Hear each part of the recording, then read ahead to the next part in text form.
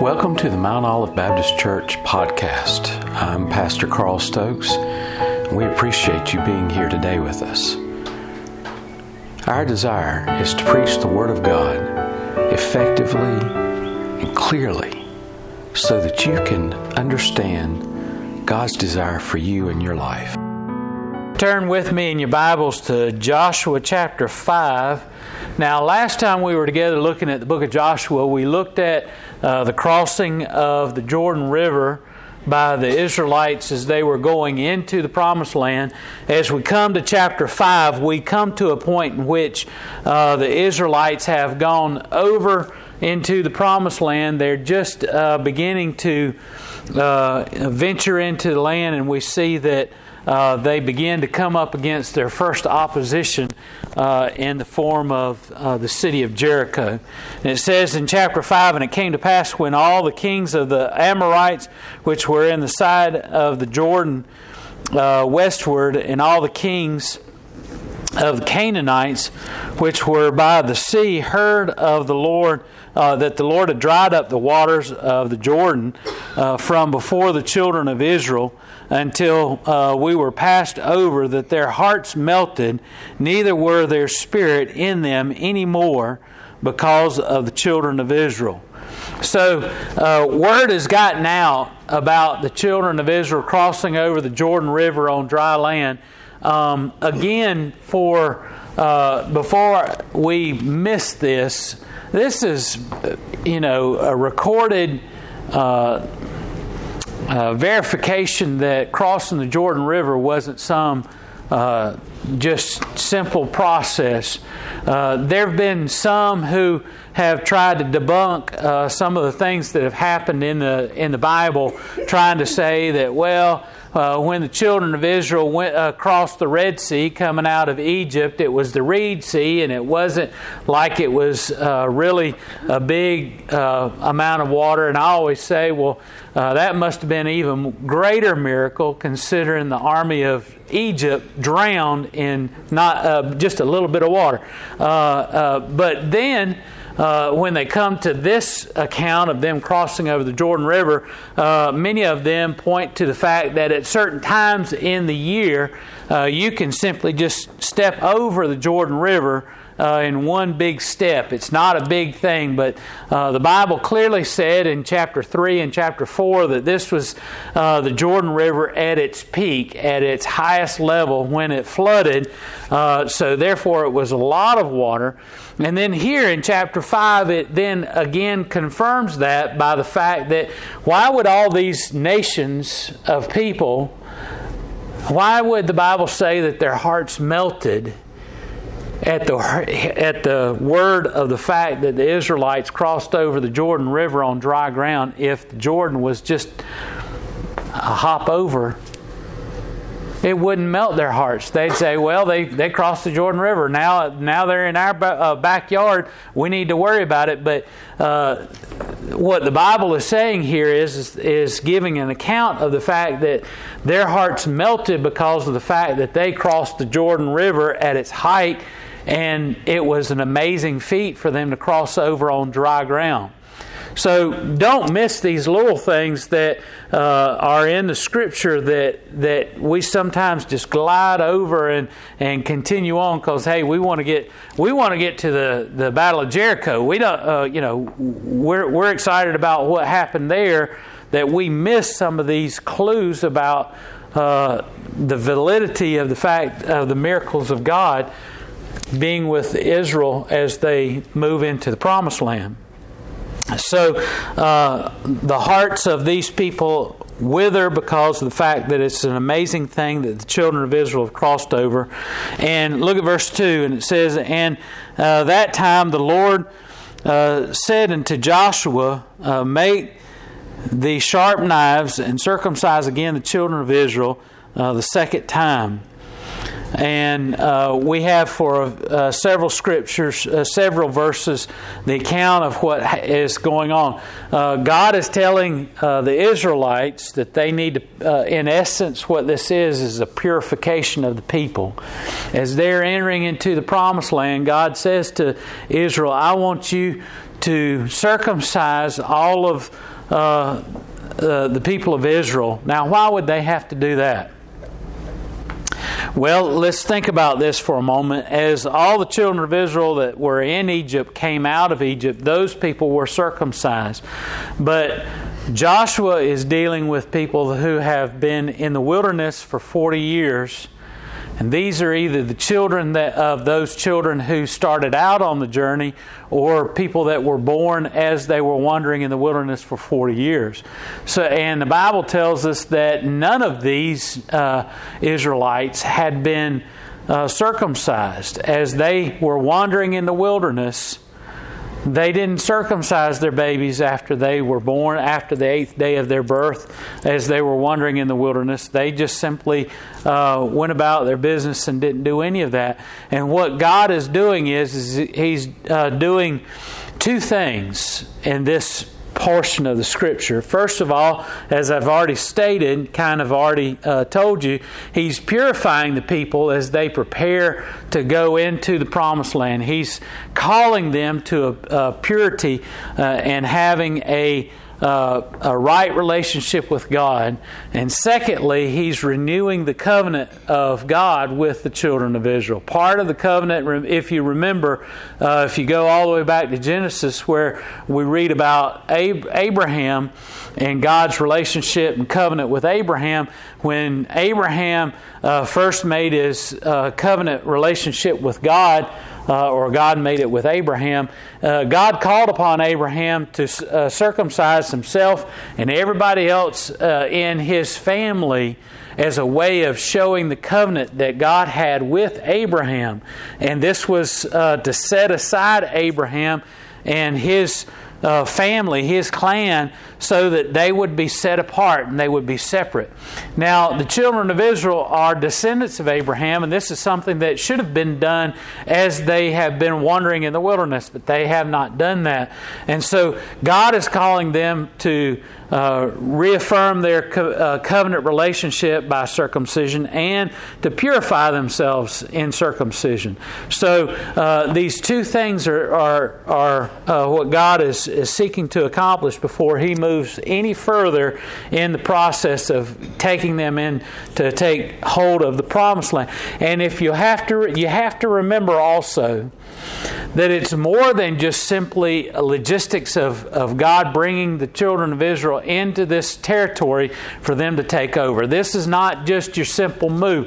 Back in December, when Robin and my family and I moved from the one house there on the highway over to the house we're living in now, we packed up all of our stuff and put it in cars, and we put it in the back of trucks and all that kind of stuff, and we hauled it over there, and we had people help us out by moving on trailers and things like that. We just took all of our stuff that we wanted to keep, and we moved it over there, and we started putting it away. This is not what the children of Israel are doing. They're not just simply coming into this land and saying, hey, I like this property. Let's go in there and put our stuff away where we want to have it and move in. This isn't just a simple move in. This is the culmination of God's promise to the children of Israel. That has been a promise that has been in place for 400 years. All the way back to from Abraham all the way forward to this time, the children of Israel have been told, you're going to have this land. You're going to possess this land. This land will be your possession for all eternity. And God covenanted with Abraham and his descendants that one, He would make them a great and mighty nation, and two, that He would give them this great land, and three, that He would bless the world through his lineage. And so this is part of the covenant of God, that God not only just helped them to go in and conquer the land and move in, but that this is the promised land. This is the fulfillment of God's promise. And so what God is doing is helping them to understand the significance of what He's accomplishing with them, and also He's reaffirming His relationship with this generation of the children of Israel. They are the ones who've been have been wandering in the wilderness, and so this is a way of cementing their relationship with God in this circumcision. And so verse 10 says, "And the children of Israel camped at Gilgal and kept the Passover on the 14th day of the month at even in the plains of Jericho. And they did eat the old corn of the land on the morrow after the Passover, unleavened cakes and parched corn in the selfsame day." So another aspect of what they did was they had the Passover feast. They came together and had the Passover. Now, what's the significance of that? The significance of that is the Passover, remember, is a remembrance of God's deliverance of the children of Israel.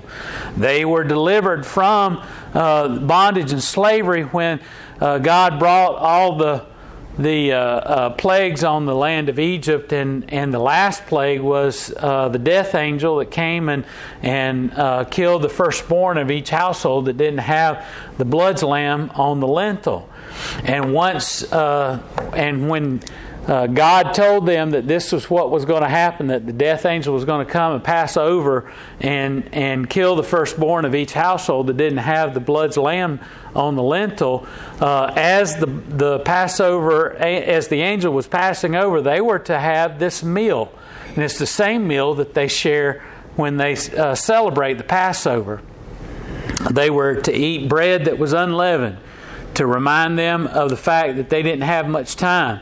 They were to take the lamb that was slain for the blood, and they were to boil it and to eat it and consume it. That was to remind them of the sacrifice that was made for them so that they would be safe. And that sacrifice is a foreshadowing of the sacrifice of Jesus Christ, and it is a looking forward to the deliverance of God and the sacrifice in which Jesus Christ made. And so, and that's why it's significant when Jesus took those same elements and turned them into what we understand to be the Lord's Supper, and reminding us of the sacrifice He made for us, and taking those self-same elements and helping us to see how it relates to His sacrifice on the cross. So as a part of keeping that covenant, as a part of renewing that relationship, they also celebrated the Passover feast. Verse 12 says, "And the manna ceased excuse me, on the morrow after they had eaten of the old corn of the land, neither had the children of Israel manna any more, but they did eat of the fruit of the land of the Canaan that year." Again, here is another demonstration of the provision of God. God, as they were coming out of Egypt, provided manna, this bread that fell from heaven. They were able to go out each morning and collect it and grind it up and make it into flour and make cakes out of that in order for them to be able to have something to eat each day as they went through the wilderness. Imagine the amount of food necessary to feed more than 1 million people. And here they probably had roughly on the average of 3 to 5 million people that were passing through the wilderness. If it wasn't wilderness before they went through, it'd be wilderness after they went through if they consumed everything as they went. But instead of doing that, God provides this bread that falls from heaven as soon as they step into the promised land, and soon as they begin to partake of the food that is in this land flowing of milk and honey. As soon as that happened, God ceases to provide the manna. Why? Because the provision is no longer necessary. He's provided in a new way, which is the food that is there in abundance in the promised land. He told them that He was going to take them to a land flowing of milk and honey, of which they would live in homes they didn't build. They were to eat of the fruit that they didn't plant. They were going to enjoy the fruits of the land that they didn't toil over. Why? Because this was God's blessing to them, and this was God's gift to them as a part of the covenant of God. And as soon as they began to partake of that covenant land, it was no longer necessary for them to receive manna. Can you imagine what would have happened if God continued to rain down manna on the children of Israel while they were there in the promised land? Well, they would not have understood the provision of God in the land, the promised land.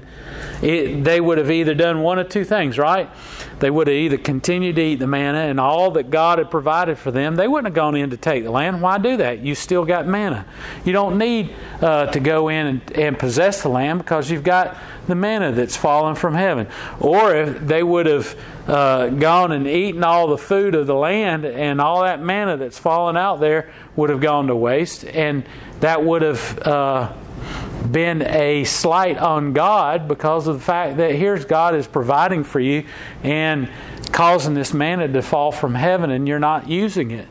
So God made the manna stop because they began to eat of the fruit of the land, and it was to encourage them to go in and possess the land for themselves, and to also understand the very fruitful benefits that God has provided. In other words, they would have been spoiled. Yeah. Verse 13 says, "And it came to pass, and when Joshua was by Jericho, they lifted up his eyes and looked, and beheld, there stood a man over against him with a sword drawn in his hand. And Joshua went unto him and said unto him, Art thou for us, or art thou for our adversaries?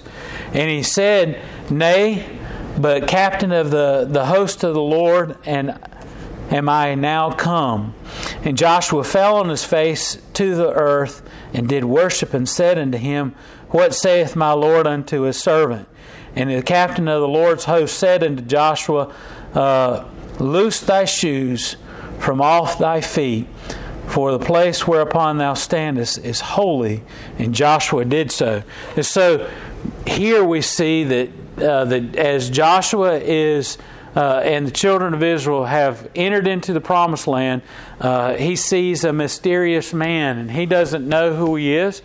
So he inquires. He says, "Hey, are you one of us, or are you one of them?"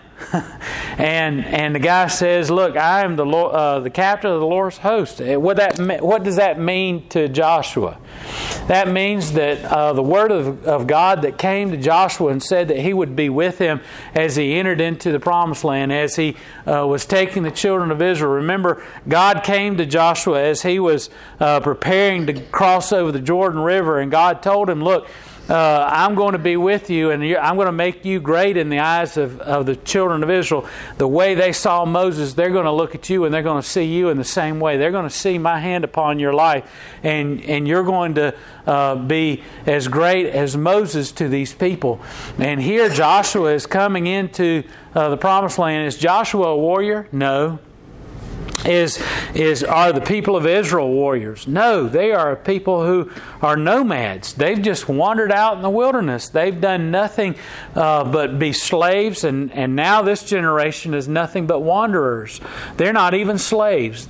All they have done is followed a cloud by day and a pillar of fire by night, and they've wandered through the wilderness. They haven't tilled the ground once. They have not taken up swords in battle. All they've done is followed God through the wilderness, and they haven't really engaged in a major battle. They've had some skirmishes here and there as they've been going through the wilderness, but they haven't had anything on the scale of what they're about to endeavor. They are basically looking at a full-on scale war in which they not only invade and seek to conquer these people, but they're seeking to come in and occupy all of this land. And so that's a different tactic. That's all kinds of different methodologies of warfare. And they have no background at all in this. They're not a great nation that has a supply line coming from another country in order to provide for them support as they enter into foreign land. Everything that they have is what they've carried with them. And they have no way of providing for them, and they're at the mercy of God. And here God sends them a messenger, and He says, I want you to understand, I am the captain of the Lord's host, and I am with you. And Joshua recognizes that this is a messenger from God, and so he bows down before him, and he seeks to, and it's God's way of sharing with Joshua that they're not alone. They're not alone in battle. They're not alone as they go in. And all of this is stacking up that the children of Israel have to be obedient as God takes them in. Can you imagine what it must be like to be there and to see God provide for all these people as they've been wandering about? That's one thing. And I think I've mentioned before how we get accustomed to seeing God's hand in our life. We get accustomed to miracles of God each and every day. We grow to expect certain things. In the morning, we expect the sun to rise in the east and set in the west, don't we? We expect the sun to come up at a certain time. We expect if rain clouds come in like they have and the rain falls, that it falls down and not up. We expect that when we get up in the morning in late in May that it's going to be a warm day, not wake up and it be 30 degrees below zero. All of these things are miracles of God. He's kept our earth in perfect position to not be too hot, not too cold. He's allowed us to have weather that brings nutrients to our soil, that allows things to grow, like in our gardens. When our livestock eats the grass, it converts that grass into energy, and that energy in that livestock produces milk or eggs and chickens or whatever. That's an amazing thing to take grass or seed or whatever, some kind of feed that you're feeding an animal, and that animal is able to convert that stuff into things that we consume. That's a miracle. Just to see a baby being born or a baby growing, and we get accustomed to the regular heartbeat of our heart. That's a miracle of God. And the children of Israel have gotten accustomed to the regular heartbeat of day in and day out of God's working in their life. And now God is taking them into a new chapter of their life in which they're about to see God move in a dramatic, different way, in which they're going to enter in and take possession of this land. The very first battle they go to is the Battle of Jericho. And we see that in chapter 6. It says, "Now Jericho was straitly shut up because of the children of Israel. None went out, none came in." Remember we read in chapter 5, the first verse, that everybody heard about what God had done, and they all were melting before God, and they realized that what God was doing in them, and so they were afraid of this band of people because clearly God was with them. And Jericho heard where the Israelites were and all these other peoples, and so they were ready for them. And that's what verse 1 says. They had the city on lockdown because they knew that the Israelites were out there. And verse 2 says, "And the Lord said unto Joshua, See, I have given into thine hand Jericho, and the king thereof, and the mighty men of valor. And you shall compass the city, all ye men of war, and go round about the city once. Thus shalt thou do 6 days. The 7 priests shall bear before the ark 7 trumpets of ram's horns, and 7th day ye shall compass the city 7 times, and the priests shall blow their trumpets. And it shall come to pass that when they make a long blast with the ram's horn, and blast with, and when ye hear the sound of the trumpet, all the people shall shout with a great shout, and the wall of the city shall fall down flat, and the people shall ascend up every man straight before him. So here's God, and He's saying, look, you see that city Jericho that's got the huge walls? Now this is Jericho that is a city that has walls big enough for them to race chariots across the top. They have houses built into the wall. This is not just some 3-foot wall, 3-foot wide wall or anything like that. This is a huge wall around the city, and it looks impenetrable. It looks as though there's no way that they can possibly conquer this city. In fact, we'll see later in the chapter that the people of Jericho kind of yell down insults at the Israelites as they're going around, because they say, there's no way you're going to be able to break down these walls. They're very confident in the security of their walls. And so we see that it's impossible in their human mind for them to break down those walls and be able to go into the city and take it. God wants them to understand that He's going to deliver the city of Jericho to them without them doing anything that they would normally believe would be necessary to conquer the city. The children of Israel are not going to lay siege to the city and starve them out. They're not going to stop up the river that's going through the city and cause them to have a drought of water and not be able to have anything to drink, and cause them to get so thirsty that they open up the city and they're able to get in. They don't bring in these big catapults and throw big boulders into the walls or anything like that. Nope. God says, what I want you to do is I want you to get the priests and your men of war, and I want y'all to walk around the city in silence one time each day for 6 days. Joshua's probably sitting there thinking, what in the world is that going to do? They're not going to think anything. They're going to think we're Looney Tunes out here walking around in silence around this city.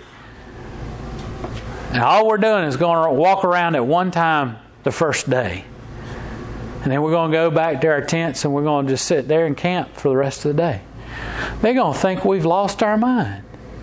And then God says, on the 7th day, I want you to walk around the city 7 times and be completely silent until the last time that you go around. I want you to then wait for the ram's horns to be blown by the priest. And then after you hear the ram's horns, every man that's out there, I want you to all shout.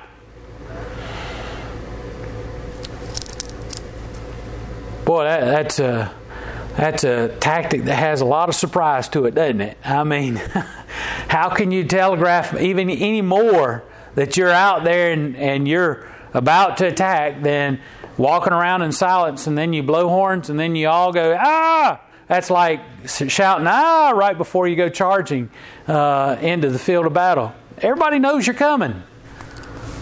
But you see, it's not the fact that the Israelites are going to go out there and take the city in themselves. God wants them to understand that He's going to deliver the city to them without them doing anything. So He says in verse 8, and it came to pass when Joshua had spoken unto the people that the 7 priests bearing the 7 trumpets of ram's horns passed on before the Lord and blew with the trumpets, and the ark of the covenant of the Lord followed them. And the armed men went before the priests that blew with the trumpets, and the rearward came after the ark, and the priests going on and blowing of the trumpets.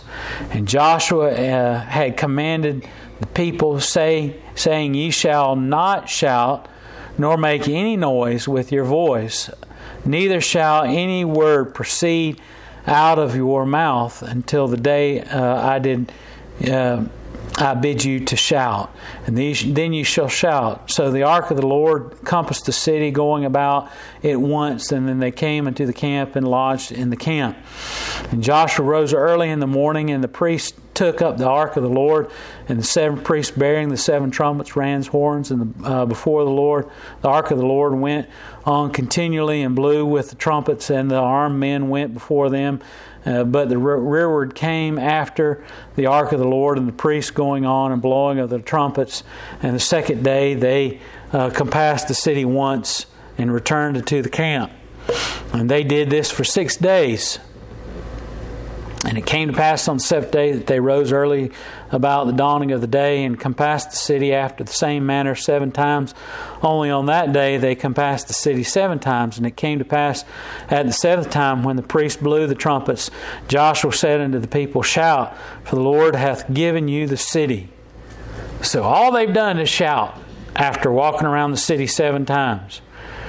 And the city shall be accursed, even it, and all that are therein, to the Lord.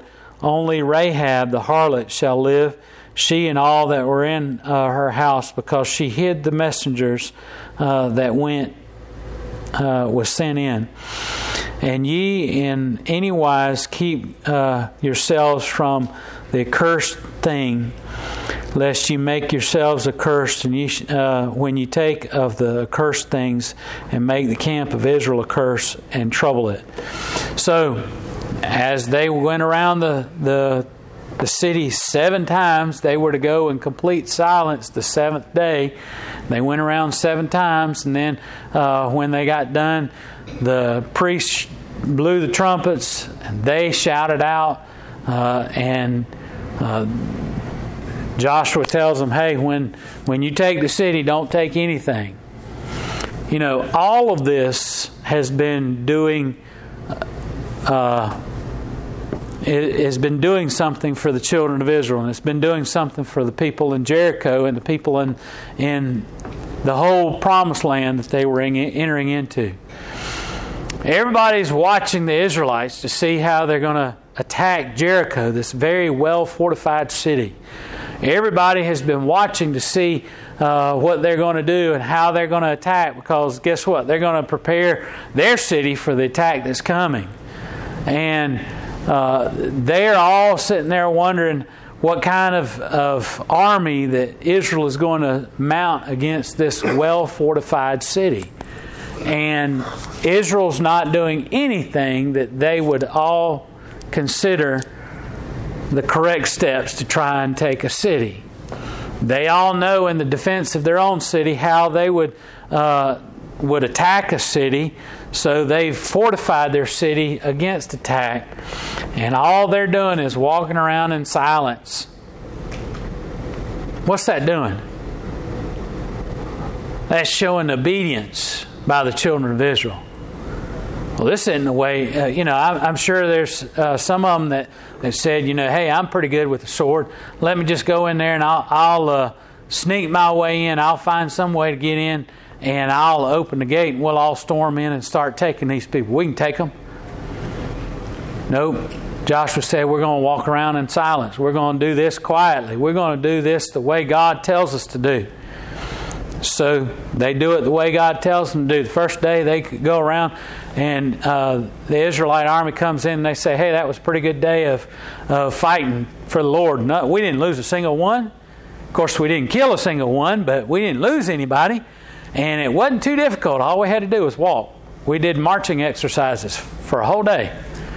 We had to be quiet, but we did it. They did that for 6 days. And the 7th day, they did it 7 times. Again, obedience. shows obedience of God. And it shows dependence upon God too, right? It shows not only are we obeying God for what He's telling us that we're going to do, but it also shows dependence upon God, because they believe that God's going to give them the city without them doing a thing. And as they do it, they're saying, hey, that wall is just as thick and as wide and as solid as it ever has been, but we're going to keep going around. God's told us the walls are going to fall. He's going to make those big thick walls, and boy, they look awful thick. I wonder if any of them, as they were marching around, might have put their hand out to feel how thick those walls were as they were going around. As a little kid, I sometimes going along a bigger wall or something like that, I'd stick my hand out, see, what kind of wall it is, how thick it is. I wonder how thick that wall is. That soldier's probably thinking, boy, that doesn't look like it's moving any. We've been around how many times now? Boy, that wall's just as thick as can be. Obedience, dependence upon God, trusting in God to do what He says He's going to do. And God's showing them that He's fighting the battle for them, right?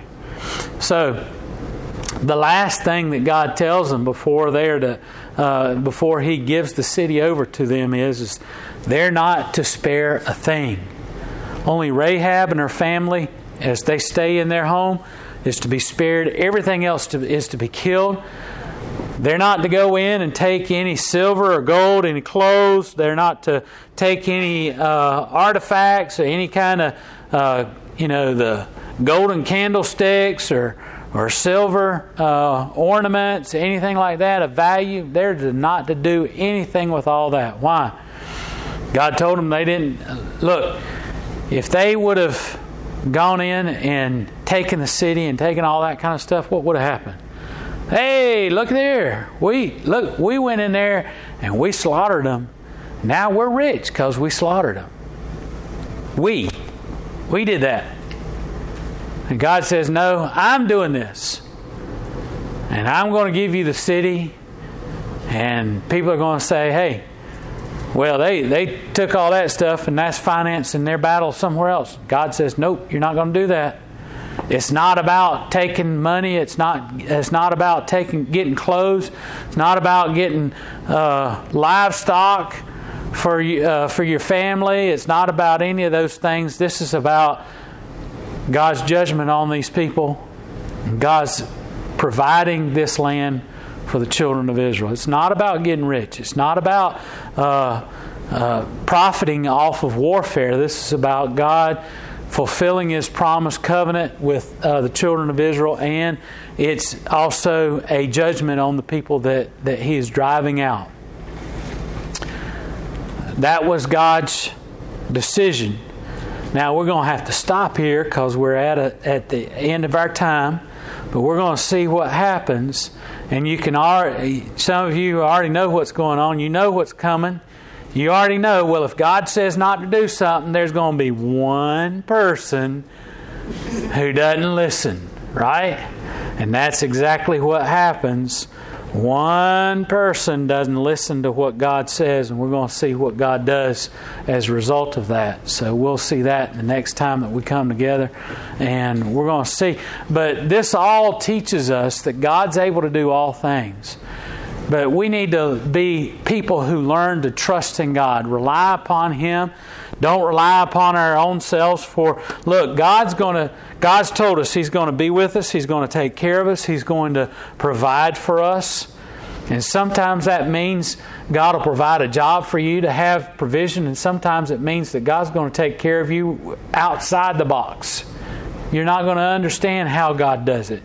He's going to provide for you in ways that you never understood or never knew how. Things happen in a certain way, and God wants us to understand, I want you to be obedient. I want you to understand I'm going to care for you. I want you to understand that I'm going to provide for you, and you're not going to have to do a thing. Everything that you have, God says, I'm providing. And you need to trust in that. The Israelites are learning that as they're going to take Jericho. What do we have to do to learn that? What do we have to learn? What do we have to do to learn to trust in God? To allow Him to do the things that He tells us He's going to do, to be obedient, to have faith that He's going to do those things. What is it that we have to do? Hopefully it's just a matter of studying something like this and seeing that as long as the people of Israel are obedient and believe in God and trust in God, everything goes smoothly. But as soon as that one person disobeys, guess what? It causes all kinds of problems, and we'll see that the next time. Let's